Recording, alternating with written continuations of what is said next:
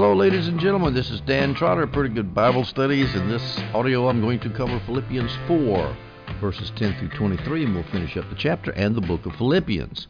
Our context is this. In the first 9 verses of Philippians, Paul has told the Philippians to rejoice in the Lord again, always. Again, I say rejoice. And then he says, don't be anxious about anything, but in everything by prayer and supplication. So he's talking about, and then he talks about the peace of Christ will guard your hearts and your minds in Christ Jesus. Verses that are often quoted, they are basically moral and spiritual exhortations to the Philippians. And now we go to this last section of Philippians chapter 4, in which Paul talks about God's provision, financial provision mainly. He's going to thank the Philippians for sending him money, but boy, he does it in a way that's so gracious and so elegant and so instructive for us. So we start in verse 10, and we go through 11, 12, and 13, Philippians 4. Paul says this, "But I rejoiced in the Lord greatly that now at last you have revived your concern for me. Indeed, you were concerned before, but you lacked opportunity. Not that I speak from want, for I have learned to be content in whatever circumstances I am. I know how to get along with humble means, and I also know how to live in prosperity. In any and every circumstance I have learned the secret of being filled and going hungry, both of having abundance and suffering need. I can do all things through him who strengthens me." He starts in verse 10, "But I rejoiced in the Lord greatly." Rejoice 8 times in Philippians, in the ESV translation. 8 times Paul uses that word rejoice. Remember, he's in jail now, thinking that he might be poured out as a drink offering, might be executed. But he's talking about he's rejoicing in the Lord. He mentions the word joy 5 times. So the book of Philippians is just suffused with joy everywhere. He says, I rejoiced how? By pumping himself up with self-help speeches? No, he rejoiced in the Lord. And whenever you see in the Lord, you can just translate that as in union with the Lord. I rejoiced in union with the Lord. He's so tight with the Lord. He's interlocked with the Lord. There's no space between him and the Lord. He's united with the Lord. Everything is done with reference to Christ, as John Gill says. I have thought to myself it would be quite an interesting study to do a search on in the Lord and see how many times do the scripture writers use this phrase. I haven't done it yet, but I think it's a key. You don't do anything in this world unless you're in union with Christ, as in the parable of the branches have to be in union with the vine. Paul says, at last you have revived your concern for me. He's talking about giving him money. Epaphroditus has sent him money from Philippi, and he says, at last you have revived your concern for me. Paul sounds like he's complaining a little bit. It took it a while to get here. He was evidently expecting a gift from the Philippians, and for some reason the Philippians' gift to Paul was delayed. But of course Paul's not complaining about it. It could have been Epaphroditus got sick and didn't show up in time, or show up as soon as Paul thought he might. That's Jameson, Fawcett, and Brown's idea. There might have been other unknown delays, but Paul's not criticizing him. He's just saying that it took a while to get here, but thank you guys, it's here now. He says, you have revived your concern for me. Indeed, you were concerned before, but you lacked opportunity. Well, concerned before, we're going to talk later, about how the Philippians gave Paul money when Paul was in Thessalonica, in Macedonia, when he was in Corinth, in Greece, and now he's getting ready to take money in Rome. So the Philippians were very faithful in providing him with financial support. So he says, at last you have revived your concern for me by giving me money in Rome. Indeed, you were concerned before because you gave me money at Thessalonica and Corinth, but you lacked opportunity. Now, what does it mean, lacked opportunity? Does it mean they didn't have the money, or does it mean they didn't have a messenger to bring the money? I suspect they didn't have the messenger. Note how gracious Paul is here. I know you wanted to give me, just things came up. You didn't have the opportunity to give it, but I know you wanted to give me money. Paul's a gracious guy. And he thanked the Philippians for giving him money. And this is something that I tell you, I have run across. You give money to people and they don't ever thank you. I know it's happened to me several times, and I think, well, wait a minute, what's going on here? Do they think this is a stimulus check from the government? You need to thank people who give you money. I mean, when somebody gives me money, I get eaten up with the desire to get to my keyboard to send them a thank you note. And I think we should all be that way. Paul says in verse 11, not that I speak from want, for I have learned to be content in whatever circumstances I am. Notice that Paul had to learn. Even the Apostle Paul had to be taken through circumstances for training. He didn't learn that secret through revelation. He learned it through experience. What did he learn? To be content in whatever circumstances he was, which means sometimes he was rich and sometimes he was poor. Sometimes he was supplied and sometimes he was lacking in supply. Now this, of course, completely contradicts the faith message, which says that if you're poor, you're somehow sinning and not trusting God, and you don't have enough faith. Paul says, no, you have faith even though you don't have the money that you need right at the moment. It'll come later when you'll get whatever you need. God supplies every need, but it doesn't mean you're always going to have the money in the bank account. I have learned to be content in whatever circumstances I am, Paul says. He mentions contentment in other scriptures, as do other scripture writers. Paul wrote to Timothy in 1 Timothy 6:6, but godliness actually is a means of great gain when accompanied by contentment. That great gain there, I think, is referring to financial gain when accompanied by contentment. But if you're all the time thinking about how much money you're going to make and how much money you need, you ain't going to be content. 1 Timothy 6:8, 2 verses later, if we have food and covering, with these we shall be content. That's why I think it's talking about money, because the context is physical things. Food and covering, food and shelter. With these we shall be content. That's all you need. You got to have food every day, and you got to have something to keep you out of the rain. You don't have to have a Lamborghini or a Rolex watch. Hebrews 13:5, make sure that your character is free from the love of money, being content with what you have. For he himself has said, I will never desert you, nor will I ever forsake you. That's why you can be content without having a big stash of cash. It's because Jesus is never going to desert you when you're out of money. Jeremiah 45:5. But are you seeking great things for yourself? Do not seek them, for behold, I'm going to bring disaster on all flesh, declares the Lord. But I will give your life to you as booty in all the places where you may go. In other words, you're not going to have any money, Jeremiah, but you're going to live. Be content when things are bad. Be content when things are good. Don't get tied up with trying to get a big bank account for security. I'm telling you, in the midst of this coronavirus, were you dependent on your fancy job, or you dependent upon your nest egg? You talk about retirement funds being depleted with the stock market crashing like crazy, as people are now predicting a Great Depression, which I hope doesn't happen, but it might. So we got to be thankful for what we have now. Don't try to pile up a bunch of money thinking that it's going to give us security, because it will not. We need to be content with what we've got, what we don't have. The Greek for content means self-sufficient, as John Gill says. Quote, to have sufficiency in oneself, which in the strict sense of the phrase is only true of God, who is El Shaddai, God all-sufficient, but in a lower sense is true of such who are contented with their present state and condition, with such things as they have, be they more or less, and think that they have enough. In other words, if you got enough where you are, quit looking at Bill Gates or somebody else and how rich these people are. These NBA players, whatever. They make a lot of more money, and God bless them. I'm glad they're making a bunch of money. We're content with what we've got. Paul says it is a secret. It is a secret that he has learned of being filled and going hungry. That's something that you don't really find in the world, because most people are not content when they're hungry. But Paul said it's a secret, a spiritual secret of how you can be happy when you got a lot of money and thank God for it, and when you don't have it, you're happy anyway because it doesn't matter. I'm telling you, that takes some spirituality right there. That takes some applied Sermon on the Mount to get to that state. Having abundance and suffering need, both, I'm content. Doesn't matter to Paul. He's happy either way. Verse 12, he says, I know how to get along with humble means. How could Paul know how to get along with humble means? Verse 13 gives the answer. I can do all things through him who strengthens me. That's how he can get along with humble means, is because Jesus takes care of him and strengthens him when he is lacking. I also know how to live in prosperity, and in every other circumstance I've learned the secret of being filled and going hungry, being both of having abundance and suffering need. I can do all things through him, that's through Christ, who strengthens me. Galatians 2:20 talks about being strengthened in Christ. I have been crucified with Christ, and it is no longer I who live, but Christ lives in me. Christ lives in me. I can do all things through him who strengthens me, Paul says in Philippians 4:13. How does Jesus strengthen Paul? Because he is living with Christ, living in him.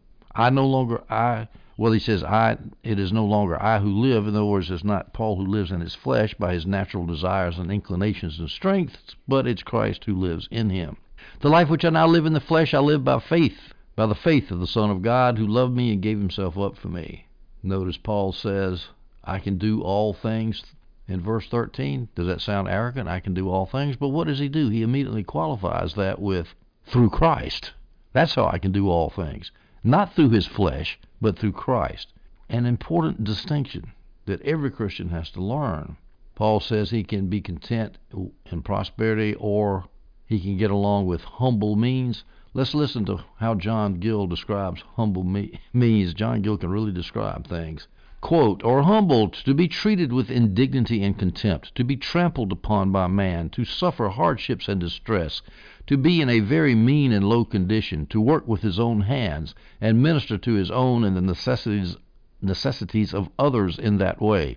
Yea, to be in hunger and thirst, in cold and nakedness, and have no certain dwelling place. And he knew how to behave under all this, not to be depressed and cast down, or to fret, repine, and murmur. Paul was a spiritual man. He said, imitate him as he imitates Christ. I've got no problem with wanting to imitate Paul. Philippians 4:14 through 16, Paul continues, nevertheless, you have done well to share with me in my afflictions. You yourselves also know, Philippians, that at the first preaching of the gospel after I left Macedonia, no church shared with me in the matter of giving and receiving but you alone.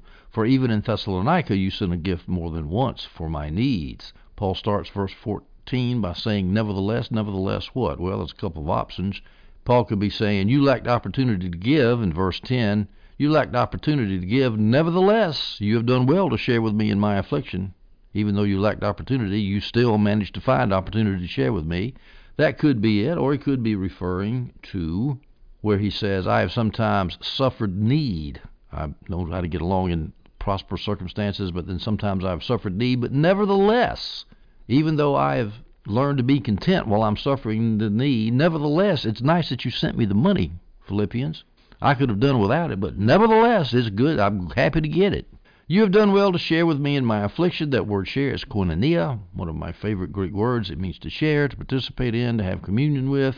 It means to give money, actually, share financial means, and this is what it means here, to share money. You have done well to give me money in my affliction. Remember, Paul is in prison. He doesn't have a way of making money. He can't make tents while he's in prison. He's in penury, poverty, and in prison with no money, and the Philippians looked after their spiritual father. You yourselves also know, Philippians, that at the first preaching of the gospel, that would be when Paul started the church along with Silas on Acts 16, on the second missionary journey. He's referring back to his history of the Philippians. He says, at that first preaching, at that time, after I left Macedonia. Now, Paul's itinerary in Macedonia was like this. He started out in Philippi. If you say Philippi is in Macedonia, it was at the edge of it. Then he went from Philippi to Thessalonica, and then he went from Thessalonica to Berea, and then he left Macedonia when he left Berea. So, in verse 15, when Paul says, you yourselves also know, Philippians, that at the first preaching of the gospel after I left Macedonia, that would mean after he left Berea, because that was the last place he stopped in Macedonia, no church shared with me in the matter of giving and receiving but you alone. When was that? That was when he went down to Corinth, in Greece proper. So he's referring to his gifts to Corinth there, and then verse 16, he backs up and says, for even, meaning even while I was still in Macedonia, at Thessalonica, you sent a gift more than once for my needs. So in these verses, 14 through 16, Philippians 4, we see that Paul gave money more than once to Paul while he was in Thessalonica, and the Philippians also gave money to Paul when he was further along on the second journey when he was in Corinth. And so he's praising them for their past service. Let's read in 2 Corinthians 11, 8 through 9, and we'll see how the Philippians sent presents to Paul while he was at Corinth. Paul tells the Corinthians this, I robbed other churches by taking wages from them to serve you. And again, wages is metaphorical. He took gifts. He wasn't working as a salaried worker with deductions and FICA and all that. He was taking presents, gifts, even though he calls them wages. And when I was present with you and was in need, he needed money, I was not a burden to anyone, for when the brethren came from Macedonia, they fully supplied my needs. So Paul told the Philippians that when he was in Corinth, after he left Macedonia, he got supplied, and now he tells the Corinthians, and this is the brethren came from Macedonia. What he means is the brethren from Philippi supplied his need. And in everything I kept myself from being a burden to you and will continue to do so. Now, how Paul got that money from Philippi while Paul was in Corinth, It's not clear who brought the money to Paul at Corinth. It could be Silas and Timothy, who were at Berea when Silas and Timothy had to send Paul out into the sea, maybe to travel to Corinth, maybe just to get out of trouble, out of people chasing him. But Silas and Timothy split up, and Paul went on down to Corinth, and then Silas and Timothy came down later. So maybe they met people from Philippi and then brought the money from the Philippians on down to Corinth. That's the NIV Study Bible's suggestion. John Gill, Jamison, Fawcett, and Brown's suggestion. Paul and Silas and Timothy brought it. However, John Gill also and Jamison, Fawcett, and Brown also say it could have been brethren from Philippi who directly brought the money down from Philippi to Corinth on that second journey. Adam Clark said it was probably brethren straight coming from Philippi. For example, Epaphroditus, who was the messenger between Paul and the Philippians. So however they got it, however they sent it, Paul got the money while he was in Corinth. All right, that was in 2 Corinthians. Now let's look at the letter to the Thessalonians, and let's talk about Paul getting money from the Philippians while he was in Thessalonica. 1 Thessalonians 2:9. For you recall, brethren, our labor and hardship, how working night and day so as not to be a burden to any of you, we proclaim to you the gospel of God. Now, why would Paul work without taking money from the Thessalonians? Because there were a bunch of lazy bones there who were saying, well, Jesus has come, we're born again, he's going to set up his kingdom, we don't need to work. And Paul didn't want to give a bad example by not working. So he did work. So he said, hey, this is what you need to do. Imitate me as I imitate Christ. I'm working, guys. You need to work too. He says in chapter 3 of 2 Thessalonians, verses 7 through 9, for you yourselves know how you ought to follow our example, because we did not act in an undisciplined manner among you.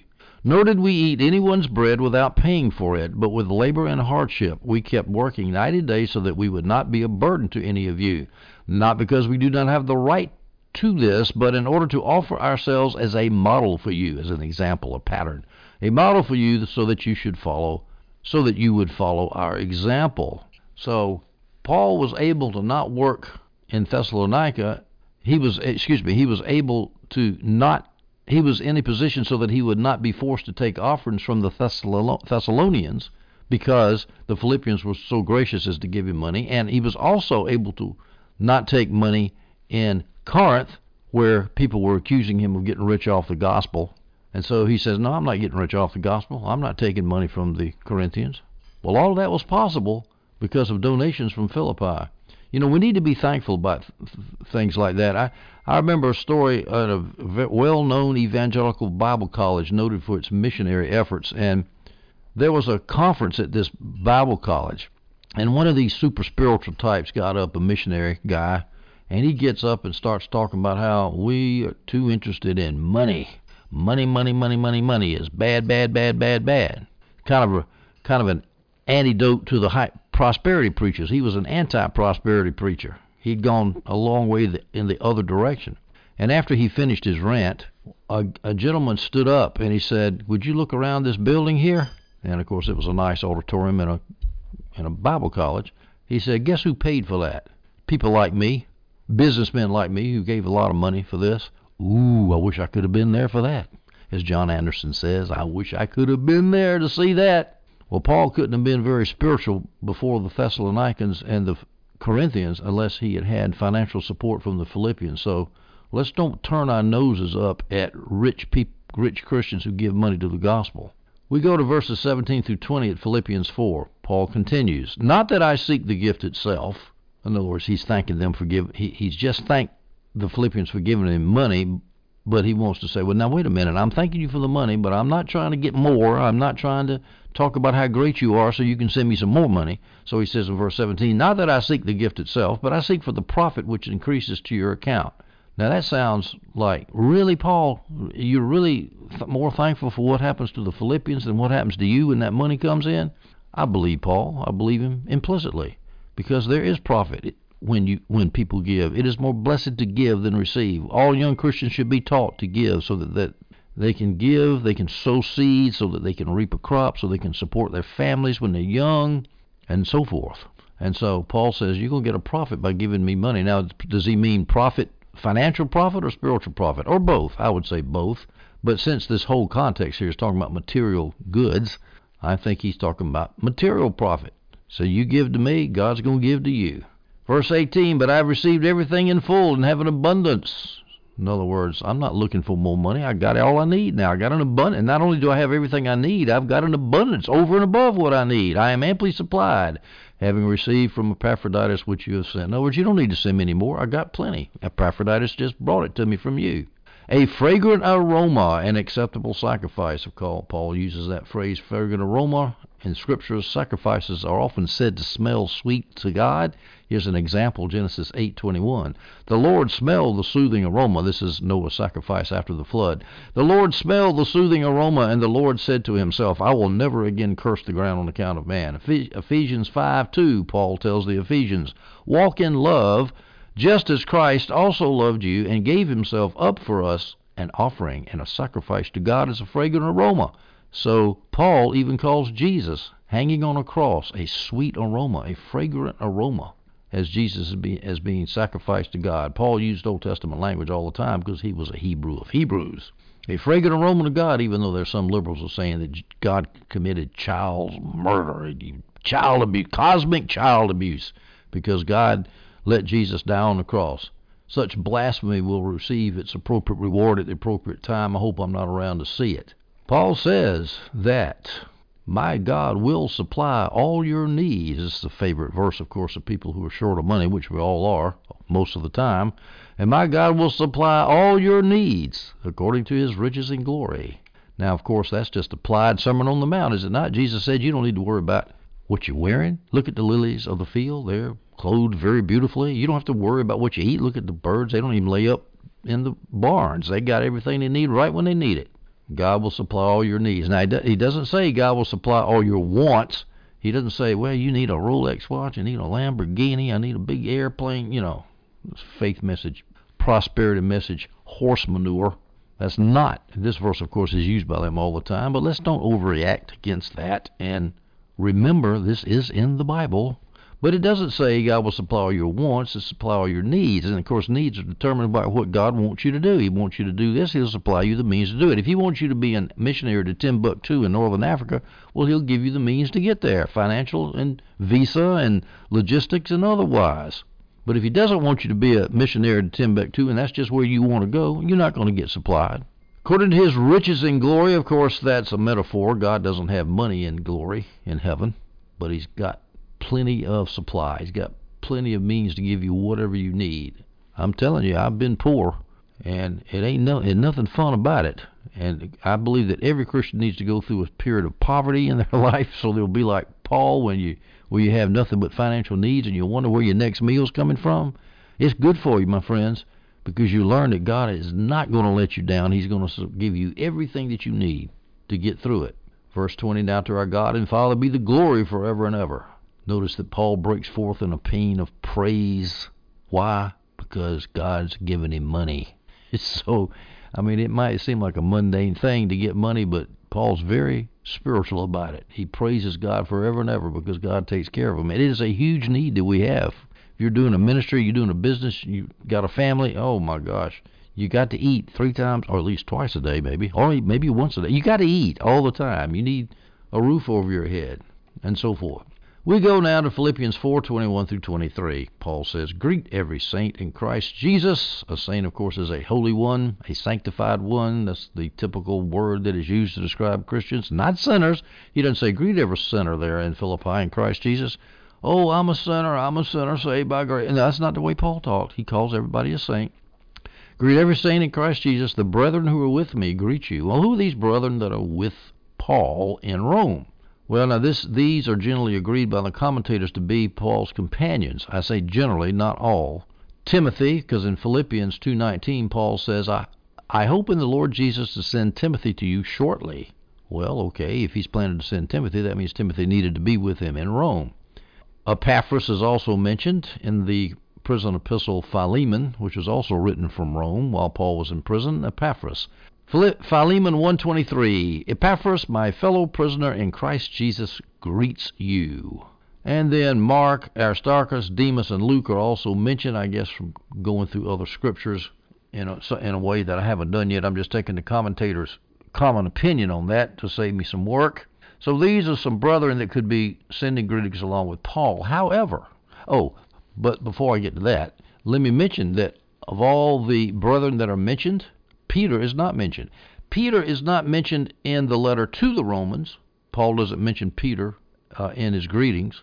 And in the letters coming from Rome, in the prison epistles, which are Philippians, Colossians, Philemon, 1st and 2nd Timothy, no mention of Peter. Now, if Peter's the Bishop of Rome, the Pope, where is he? Why in the world does Paul not mention him? Well, I'll lay all you Catholics out there, if by some strange chance a Catholic might be listening to this, you got a problem.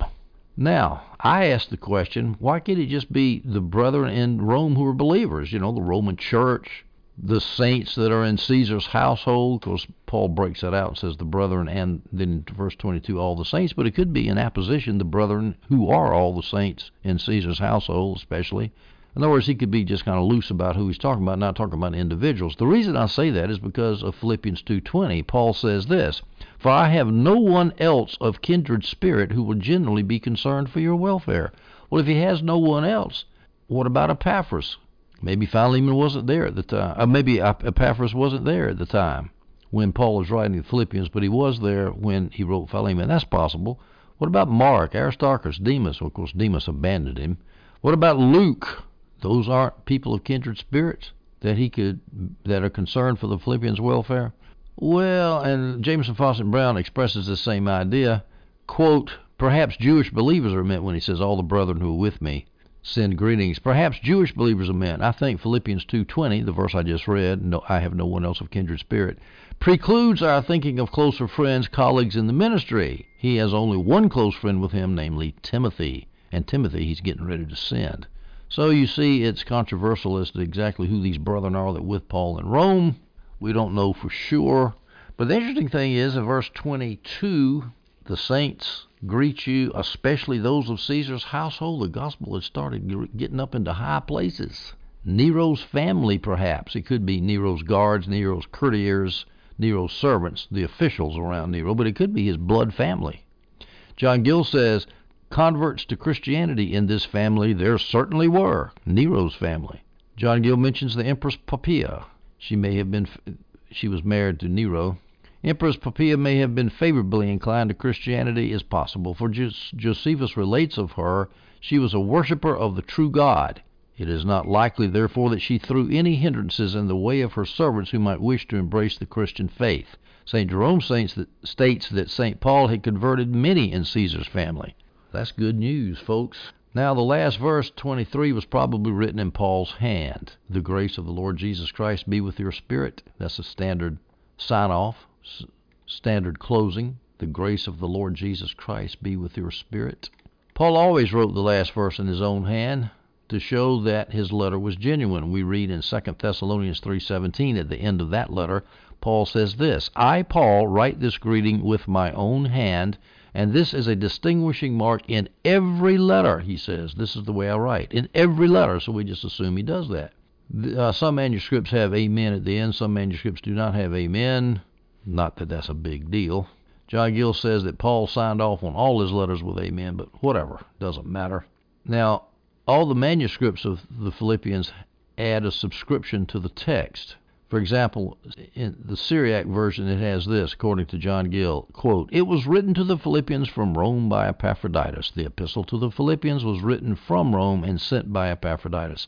In other words, Epaphroditus was the amanuensis, the secretary. It was written to the Philippians by Epaphroditus, so he wrote it.